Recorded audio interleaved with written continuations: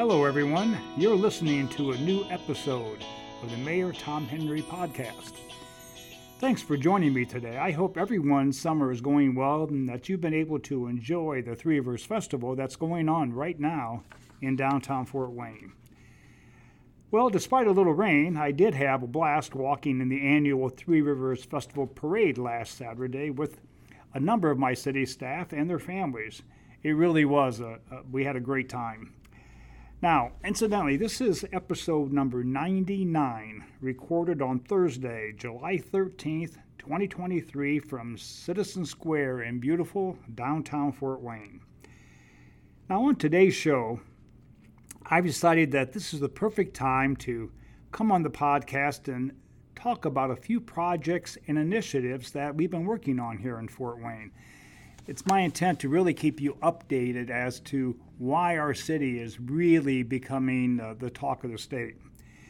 Now, if you've been following our local news outlets or you've been paying attention to the city's social media channels, you probably already know that we had a very busy June with several ribbon cuttings, groundbreakings, and community celebrations all across our city. Actually, I think we had at least 6 major areas that we looked at. And so today I thought I'd come on the podcast and talk to you a little bit about each one of them. For instance, June the 5th, we had a dedication at a ribbon cutting to commemorate the new Pillars of Hope and Justice Monument in downtown Fort Wayne. It's located on the corner of West Main and Ewing Streets. We had a tremendous crowd of residents on hand to celebrate this occasion. And now, the monument itself celebrates the visit of Dr. Martin Luther King Jr. when he came to Fort Wayne on June the 5th, 1963, or about 60 years ago. And that's when he shared his vision for nonviolent resistance at the former Scottish Rite Auditorium, which is right down the street. To celebrate the occasion, in fact, Dr. King's son, Martin Luther King III, visited our city and helped me dedicate the monument. And he spoke to the crowd about his father and the impact his words have had all over the world. And to conclude that event, we went over to the Scottish Rite, and the community leader, Bill McGill, recited Dr. King's 1963 speech that he gave in Fort Wayne for the first time since it took place here 60 years ago. So that was quite an evening. Also on June the 15th, the city's Community Development Division held a news conference to announce that 27 grants were being awarded to local nonprofit organizations. In total, approximately $470,000 was going to be made available to help low and moderate income residents with shelter, basic needs, employment skills, language translation, interpretation, and youth development.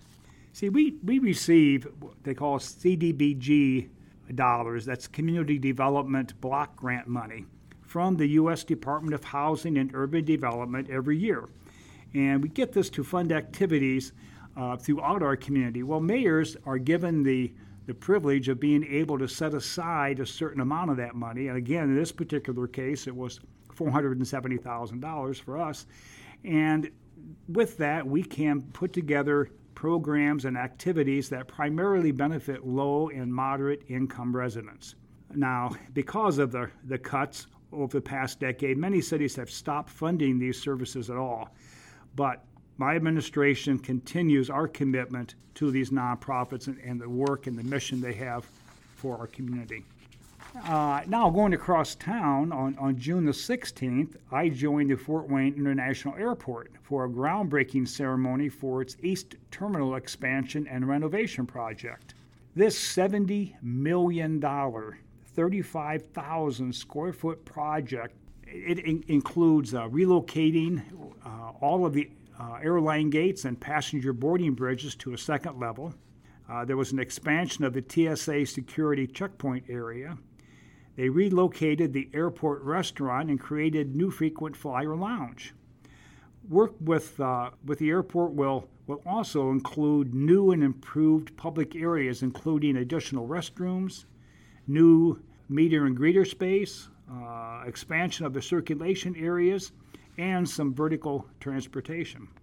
I think, it also includes the attempt to move the Fort Wayne International Airport into the modern era, if you will. It joins in the momentum and growth of Fort Wayne in northeast Indiana by, again, experiencing a real state-of-the-art effort in an area that really has become a regional airport. Yeah, the riverfront at Promenade Park. A lot of you are continue to enjoy Promenade Park and the public space that's available there. Well, a ribbon cutting was held on June the 27th, celebrating the completion of the riverfront at Promenade Park and Riverfront Public Space Area Phase 2. The new riverfront at Promenade Park is a private investment led by Indianapolis-based developer Barrett and Stokely.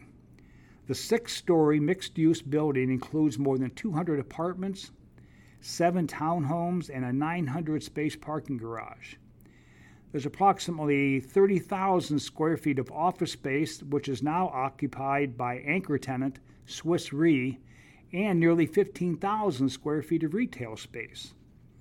The total project, the investment was about $88.7 million. Now, Phase 2A is a public project and was designed primarily as a connection between Promenade Park and Headwaters Park.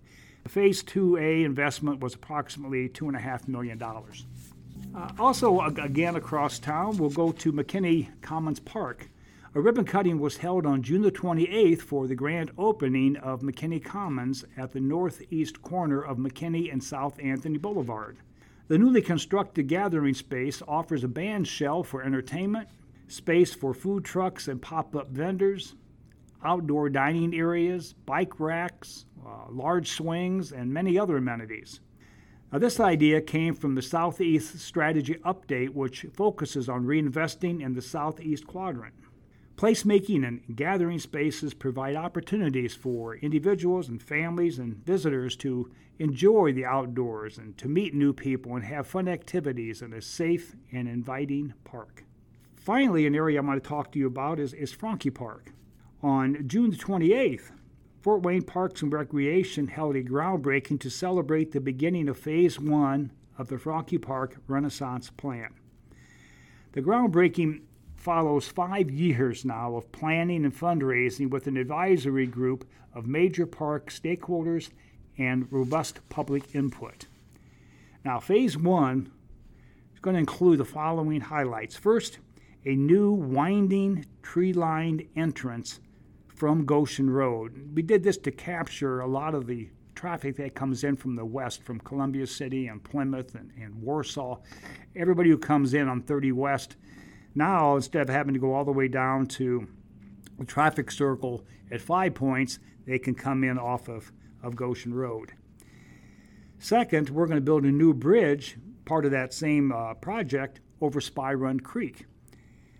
Third, we're going to have a new enclosed, state-of-the-art, rentable pavilion with a capacity for 400 people with parking.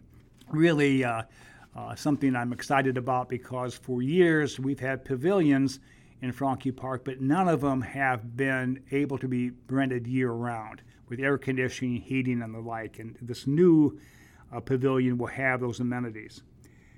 Fourth, we're going to have a paved multi-use trail throughout the vehicular circulation and connection to residential neighborhoods in the southwest corner of the park. And finally, we're going to improve the mountain bike and hiking trails in Franke Park. So Phase 1, this whole group of amenities that I was talking to you about, it's expected to be completed by the end of 2024. So those are 6 things that we talked about, and that was just in the month of June. Now I'm going to tease you a little bit about some of the projects that are coming up into the future, and hopefully I'll get a chance to sit down at the mic again and talk to you a little bit about these projects as well. I talked about the traffic circle at 5 Points, but we're going to be building a couple more that are already in the process of being engineered. One is at the corner of Goshen and Harris Road, and another one is at the corner of West Main and Leesburg Road. Those two are needed because of the volume of accidents that occur in those intersections or the confusion that the current design produces to drivers, especially visitors to our community. They can't quite figure out where they should go as far as what street or what road. We're also going to be breaking ground in the next few months on the new Veterans Bridge on Lafayette, or Spy Run, right next to Hall's Gas House. We've been working on that for quite some time now, and it should be finished here in the next few months. We're also going to be building a new fire station in Waynedale. We've secured the property. The building is being designed now, and hopefully sometime the latter part of this year or early next year, we'll start building another fire station. And finally, I talked about trails earlier in Truckee Park. We're going to be building a significant amount of additional trails and those type of offerings throughout our community in pretty much every quadrant of our city. So we've got a lot of activities still taking place in our community. We encourage partnerships with the private sector, with our partnership with Greater Fort Wayne and Northeast Area Partnership. So again, there's a lot going on in our city. I wanted to take a few minutes today just to go over a few of them with you and to let you know that our city continues to be a statement for our state in general, and continues to be a very special place to live. There's no question the people of Fort Wayne are what really makes Fort Wayne the special city that it is. And with that, that's all the time we have for today. I want to thank you to our listeners for tuning in today. It's another great day in the city of Fort Wayne.